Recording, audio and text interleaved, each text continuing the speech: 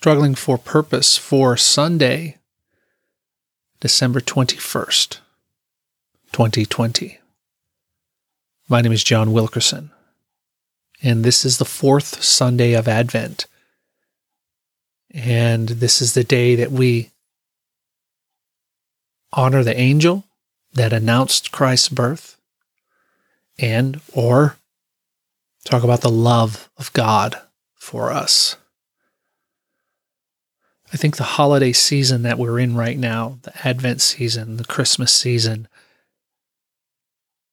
love tends to increase around this time. Yes, there's an increase in consumerism. Yes, it can be difficult to be around some people in our family, or it can be difficult to not be able to be around some people in our family. But the one thing that binds us all in the middle of all of this is love. Our love for one another and Christ's love for us.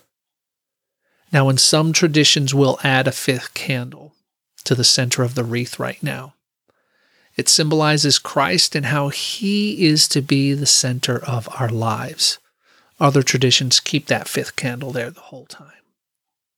And that candle gets lit on Christmas Eve. The fourth candle this week represents love. And angels announced the birth of Jesus, our Savior, whom God sent because He loved us. John 3:16 and 17. We hear it all the time. For God so loved the world that He gave His only begotten Son, that whoever believes in Him should not perish, but have everlasting life. For God did not send His Son into the world to condemn the world, but that the world through Him might be saved. Let's pray.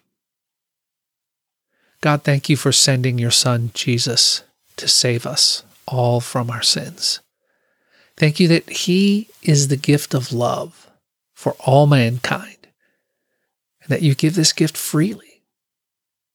Help us to show Your love to others through the rest of the Christmas season and all year long. Amen. Well, we just have a couple more days until Christmas Eve. I hope you'll join me one more time on Christmas Eve as we talk about the Christ candle. Thanks for listening. Thanks for sticking me in your ears.